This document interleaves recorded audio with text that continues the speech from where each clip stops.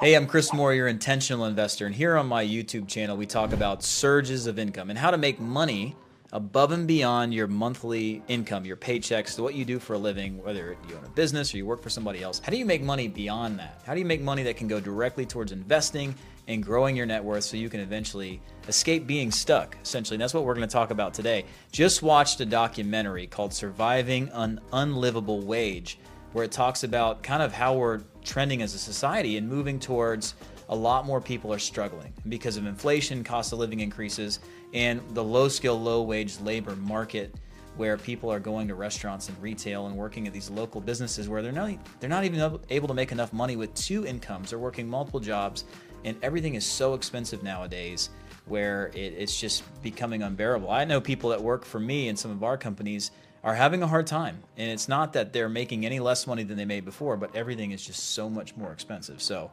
kind of want to just chat about that a little bit. And I know you had some questions for me, some things that you wrote down as we were watching this, and I've got some thoughts too. So this is David, by the way. David Osborne, nice to meet you guys. I'm actually part of the creative team here. But a lot of watching this documentary on kind of living with an unlivable wage struck home to me, and I know a lot of people are struggling with that. So I thought we'd carry that forward a little bit. Chris he's in business acquisition, teaching business acquisition, the acquiring of businesses. How do you get from growing up in a small town in Alabama, not having many options, serving tables, just seems like a long jump. So I was gonna try to close that bridge a little bit and share that information with you guys. Well, I mean, being stuck and kind of looking at it from one angle of this is kind of where I was born into. I live in this small town. There's not a lot of opportunity where I live. That's one way you can look at it, and that's where most people look at it because they're looking at it from their own point of view. But you can also step back and say, what would have to be true for me to have more opportunity? What would have to be true for me not to follow in everybody else's footsteps in my town and be able to one day move on to bigger and better things and be able to learn new skills that pay a lot more money, right? So instead of saying I'm stuck or because of things I can't control, like where I was born or my family or whatever it is, there's always a way out of it. So I think it's more about just flipping it around and saying what would have to be true for me able to do that, right? So I was talking to somebody yesterday and we were talking about something that was going on in one of our businesses. And I said, man, how different would it feel right now if no matter what you put after that, you can suspend people's reality, you can have people think outside the box. So I said, how different would it feel right now if this wasn't even a concern? Imagine we already had this amount of money coming in every single month and all of our expenses were paid. How different would that feel? And he's like, wow, it feels so much different. I said, that should be the compass of what we should be focused on. Rather than focusing all of our energy on feeling stuck and feeling all that negativity, why don't we figure out what would have to be true for us to not be stuck? And that's kind of where I look at it. And that's how I started my journey is I realized real quick that I was made for more than this.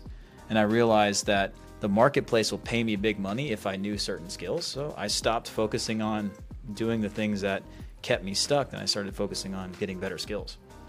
Just some thoughts. I think a lot of, even me personally, it's like, if you're not making enough money, work harder, right? Go get a better job.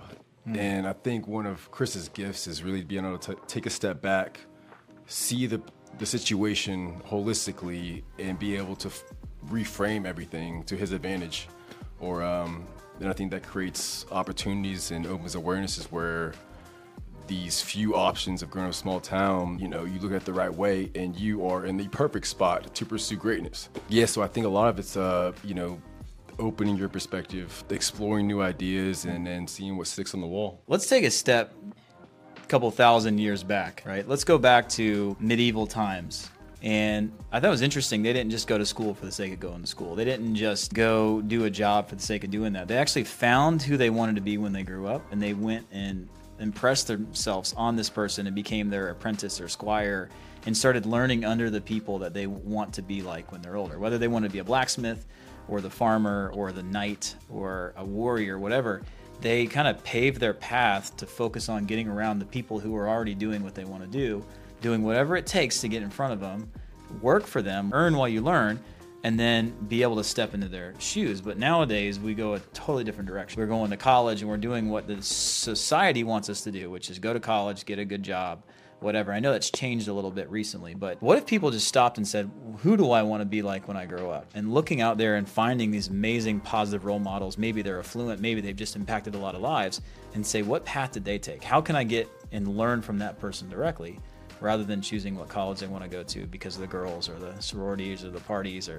or even I've been told from my guidance counselor that if I go this direction, they make the most money and I don't have to work on Saturdays. Like, why are we making decisions based off of that stuff compared to looking at who's already done what we want to do? Yeah, but I think you're right, though. I'm weird and I think differently, but I think we've got to start getting weirder and thinking differently. Otherwise, we're going to continue to feel stuck. Yeah, I think you nailed it on the head. You think for yourself, essentially, where a lot of us, we're all conditioned to, I was talking to my 9-year-old daughter about this, about her school system. They teach you what to think and not how to think. And I think you exemplify that perfectly. So where you are at now, when you were serving tables around 20 years old to where you are now, did you see yourself wanting to acquire businesses and kind of be an investor? Yeah, I did. Yeah, and I had awareness of where I was in the moment and how do I use this experience to get me closer to where I want to go. And I think that's the difference, is being aware of it, right? They say alcoholics, when you go to AA, the first thing you've got to do is say, I'm aware I'm an alcoholic. Otherwise, you can't grow. So I think being aware of where you are and how these experiences can lend towards the next big thing is huge. So when I was a restaurant manager, I managed 11 restaurants. I used to tell my employees, like the younger kids, I'd say, listen, no offense to anybody here. Do you see Miss Judy over there? How old is she? 56, right? She's still doing this. Do you want to do this at 56? I'd seriously say this to my employees. No. All right, so what should your focus be right now? Come to work and learn and have fun and get better at it, but what should your focus be? They'd say, well, we need to stay in school. I said, yeah. So when things come up in your life and you look at this as a way you can make money, I want you to remember that you don't want to end up like Miss Judy or the lady who's the greeter at Walmart or the person who's had to come back out of retirement and they're standing in Home Depot in the aisles and helping people find stuff. Like, maybe they're doing that because they want to. A lot of people are doing it because they have to. So your decisions today dictate whether you're going to end up like that person right there. And I used to tell my employees that. It was probably bad. And when they asked for like time off for spring break, I wasn't looking at, wow, I'm understaffed and no, you can't do that. I told them, this is only a speed bump in your life. You can learn from it and learn skills that'll pay dividends in the future, but enjoy your life. So yeah, go take the vacation, go to spring break, go be a kid, but just don't get stuck in this cycle of loving having cash every day. And it's cool because everybody parties and like, right. Yeah. So going back to being when I was 20 or 19, 18, waiting tables, I looked at it and I realized really early, like, this is not what I was meant to do, but wow, I'm learning some really cool things. I'm having this positive feedback loop as I'm getting better at it. I'm making more money. And that fed me even more. I realized that I like performance-based work compared to worked at Walmart for 3 days. And I realized that was not the right place for me. And there's a lot of good people that work at Walmart, but for me, I need to be able to climb my own ladder. I need to be able to be actually compensated based off of how much value I bring, not how much time I bring. So for me, I looked at it as a great thing. I realized that sales and performance-based pay can make me a lot more because my average earnings per hour is probably $25, $30. I'm 37, so that was 17 years ago. That's a lot of money per hour compared to working anywhere else. I realized that $2 an hour plus tips equals like $30 an hour. I'm making a lot more money than everybody else. Mm-hmm. And when I went into management, I took a big step back and I realized that performance-based pay was what I like to do. That's why I've been doubled down in sales and in marketing and learning how to make a lot of money in big surges of income, because I can do it without having to have time as my measurement. So that's how I did it. I looked at it. I just experienced it and internalized it different than the average person. Are you one to reflect, on a daily, weekly basis and kind of, you talk like you're always in a third body experience looking at yourself, which is hard to do when you're in the weeds. Yeah. When you're in survival mode, when you're looking at paying paycheck to paycheck, it's hard to step back and you're right. Reasonably look at yourself. What would you say about that? So I'm no stranger to that feeling, by the way. I got married at 21. I had 2 kids by 23, sole income of the household. So you talk about growing up fast and being in charge of something and not making very much money. I've been there, dude. I made $30,000 a year, then $36,000, then $40,000. And I played that game of the only thing I could do is show up at work, make more money. As long as I perform well, I keep getting raises or I keep getting picked up by bigger companies. And did I always have the ability to look at something almost like from an omniscient standpoint and seeing it at the 30,000 foot level? No, it's a lot of years of reflecting. A lot of it is understanding in the moment that this is not my future, but also being aware that I can learn from this that was already there. I was already present in the moment. And I was born to teach and mentor. I was doing it before I even knew what it was. I just did it because I liked it. I've lived in a world where my experiences are something that I feel like we can learn from rather than something that happened to us. So maybe it's just a mindset. I don't know. It's kind of weird. It's a good question. I don't know if I've always thought like that. But I think Jesus taught in parables, and I'm not comparing myself to him whatsoever, but I feel like the experiences we have in life, if we can put them into a story, people can learn from them so much easier. So maybe that's why I do it that way. But, no, 100%. I think one of your gifts that you were just innately given. You've cultivated it up to this point, but you're naturally charismatic. You love to talk. You love to share stories. Probably talk too much. Yeah. Yeah. No, just kidding. But you can tell that this is not a force. Just being around you, it comes from an innate place, which I think was a gift you started with, and then God saw that you used that and gave you a little bit more gifts to work with. But bartending, going to serving tables, I imagine you're charismatic then. You could talk to people. You knew how to kind of sell the dishes, upgrade the drinks, cross-sell this. And then you went to management, which at that point I thought you would climb the corporate ladder in a sense. Yeah, I got kind of ripped out of it though at 25, which is really a great thing in hindsight. But I was good at it. I liked it. I'll tell you an interesting story. So when I was 24, 25, I was waiting tables again. I went back to waiting tables because I didn't want to work full time because I could make the same money part-time bartending waiting tables as management, and I went back to college. And I did really well in college. I had a 4.0. I had 2 kids at home. It was a very different experience. I looked so young back then. Quick story. I looked really, really young. Couldn't even grow facial hair. I walked into UAH, and I was a freshman at 24 years old. And the woman says, well, you have to live on campus. All freshmen live on campus. I said, well, I don't think I am a part of that. And she said, no, you do, sweetie. You have to live on campus. And I said, well, can my wife and my 2 kids live with me as well? And she just laughed and handed me the application. She didn't believe it because I looked so young. But I went back to college, and then I went back to restaurant management again because I realized that college was a waste of my time. What did you study in college? I was doing computer science at the time because the reason why I wanted to do it is because it paid the highest wage for any just bachelor's degree. But then a year later it didn't. But either way, I dropped out of that. Went back into management, and I was training at Steak and Shake in Atlanta to be a manager at Steak and Shake in Huntsville.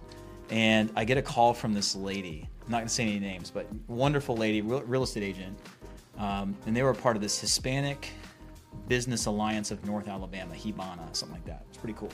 And there's all these Spanish-speaking business owners that are all friends. And this one I think she was originally from Puerto Rico. Friends with my mom. She called me. And she's like, I need you to come home. And God told us that you're going to help my friends and run this restaurant. And I was like, okay. I'm like my 4th day in training at Steak and Shake. And I listened and I said, okay. I mean, who am I to argue with God, right? So no joke. I left, came home, and I went and opened a restaurant with a family in an area in Alabama where they just got hit by a tornado back in 2011. And just the whole ecosystem stalled out. And I went in and learned enough Spanish. We redid the menu. We taught the cooks serve safe. I learned how to speak Spanish to the cooks. There's one English-speaking cook. I hired an entire staff, and in 4 days we opened the restaurant. And I ran that restaurant for about 6 or 8 months. And then I left. 2 years later, I came back for 3 months and took them digital.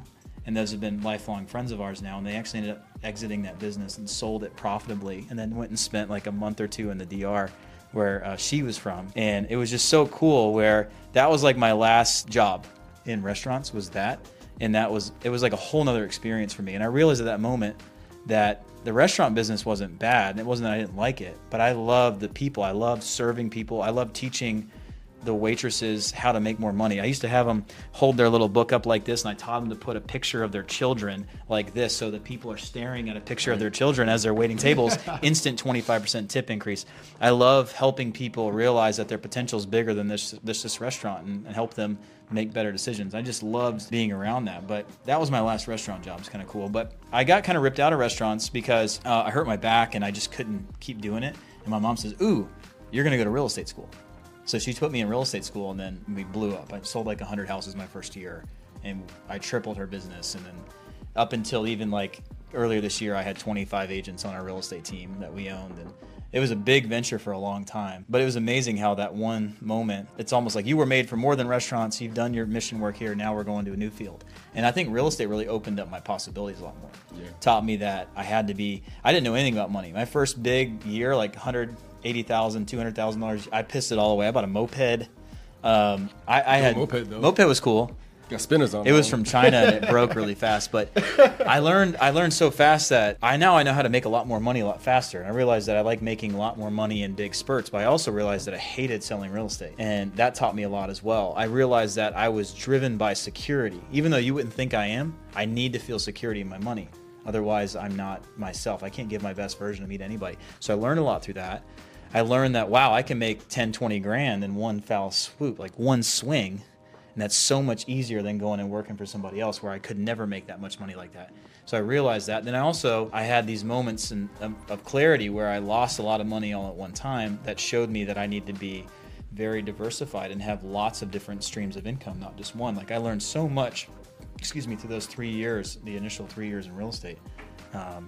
It's pretty magical, but that's another video for another time. I can give you my life lessons. Timeline-wise, you guys probably don't know this, but 12 years old, started my first company. I even had like people working for me all the way up, moved from like central Alabama down to Florida. Then me and my cousin had pressure washing, lawn maintenance. We trimmed a lot of like palm trees, made tons of money. We're always self-employed. I didn't work anywhere really. Besides, we worked at some church kitchens with my buddy. Is your dad or mom an entrepreneur? Mom's an entrepreneur. Dad passed away a while back. He was an entrepreneur, and then he went the corporate life for 26 years. Yeah, but definitely very successful mindsets, and I got to learn a lot from watching them. But yeah, about 19, I finally went to go work at restaurants, and then all the way to 25, I was always in restaurants, and then 25 was that cutoff where I switched over to real estate full time, and that was a big moment in my life. Yeah, for sure. I'll tell you guys all about that one day. It was pretty interesting. I ended up in the MLM circuit really quickly, making money and helping people with huge MLM downlines influence and monetize their downlines and create digital products, and we made millions doing that. But that was all stemming from just being in real estate. It was pretty cool. That's how I got to where I am today. So can I carry on this? So is that kind of your entry into business acquisition, is getting into from real estate? You kind of made a company from being able to sell a product? Yeah, acquisitions came later, way later, like the last couple of years. Right, we call it doing deals. That came way later. I started starting companies, not buying them. I started companies. My wife makes jokes like every week I would come home and tell her that I started a new company. She won't lie. Did she tell you that? No. Oh, but she's real. Yeah, it's real. I was starting companies all the time. Buying businesses, acquiring businesses that already have cash flow is a better way of doing it in 99% of the time. And now that's what we're working on now. That's what I'm doing the last couple of years. But no, I was starting businesses. Yeah. Or joining businesses that are already going to take them to the next level and being a partner, which is consulting for equity. Yeah. What makes me good at acquiring business is the fact that I'm good at business. Right. That's the key. I understand how to grow businesses. I know and understand demand. I know how to channel demand. I know how to sell. I know how to market. I know how to create customers and leads on demand for almost any industry. And I also understand business development. That's what makes me good at it. Yeah, but it's a compilation of all these experiences together. It's not just the one. Warren Buffett, I heard a quote. This might just be someone managing social, but he won't invest into a company unless they've had 5 failures of starting businesses. Is there any prerequisites that you kind of It's interesting. look for when you're looking for a candidate that's looking to get into business acquisition? I guess I don't understand. When I'm looking for someone that we're teaching how to acquire businesses? Yeah, or like... Yeah, I don't think... you have to look at it like where someone has to have failed. I think what he's saying is if he's going to invest in a person, that he's looking for them to have already gone through a set of failures. Otherwise, they don't have the right perspective and they don't have the right stick-to-itiveness to be successful in the long run. And they also, if you don't know what doesn't work, you can't avoid it in the future. So I guess that makes sense. I think on Shark Tank, a lot of times you hear them say that they're investing in the person, not the business. Right. And I think that's what they're looking for. Is this person going to be all in and focused? Otherwise, if there's not someone driving the business constantly, it's not going to go anywhere. So I can get that. When it comes to someone who wants to get into business acquisitions, the best people are usually people who have some perspective, right? If you don't have perspective, if you haven't tried lots of things, you haven't considered going in a lot of different directions, you haven't studied and learned a lot about what you could do besides business acquisitions, maybe you're not the best fit for it. But I don't know. When it comes to being an entrepreneur or investing your money in something that can pay a return, there's very few things that can beat business acquisitions, in my opinion, because you can tap into already profitable businesses and you can buy them with almost nothing down. And it's the stability you're looking for. Yeah, but it also depends on your background, right? So you got to stay in your lane. If you are someone who's got a great background in a very specific field, and then you try to go buy a business in a completely different industry, it may not translate really well. So I think more about when business acquisitions comes to the forefront of your mind, it starts usually with a moment, I'm tired of making other people money. I'm growing this business. I'm the one who makes the magic happen in this company, but I'm not the owner. You can never climb higher than the owner in a business. So I think a lot of times people decide to buy a business or get into business for themselves when they have that moment where they're like, man, I'm tired of making somebody else's money. I'm tired of waking up every day and building somebody else's castle and their dreams and their future. And I'm putting money in their kids' trust fund instead of my kids' trust fund, right? So I think that's the moment. And buying a business is just a conduit. I think it's the best kept secret in investing, for sure. No, I think so too. And you're hearing it from the legend here. No, and I'm not the legend in business acquisitions. Not yet. No. At what I do, I'm world class, 100%, and I'm partnered with the best person there is in business acquisition, which is Carl Allen, and he's been teaching me. And then other partnerships I've had in the past with my marketing companies and Clayton and all these other people, we've all learned together. We all grew together. Our experiences in teaching each other and kind of polishing each other up like diamonds is kind of how we all became world class at our own thing, right? Think about like a football team. If everyone was a quarterback, you guys would lose every game, right? So I don't have to be the quarterback, but I'm the best running back, right? So for me, I'm not the best at business acquisitions in the world. I'm not. Carl is, but he's my partner, and what I am able to bring to his world makes him even better. So I think it's just a team effort. Absolutely. Yeah. But y'all share a singular vision, singular mindset that keep y'all on the same team. Yeah. We've got lots of businesses together. Yeah. So David, good talking with you. And I like these reaction videos because I think it stems really good conversations. The man behind the camera, Lorian, we've had some good conversations too, just from different conversations that we've had and videos we've filmed have just gone into these spiraling debates. But I think it's cool that we're able to reflect on this, and it went in a totally different direction. But thanks for being here with me. Fist bump. Yes, sir.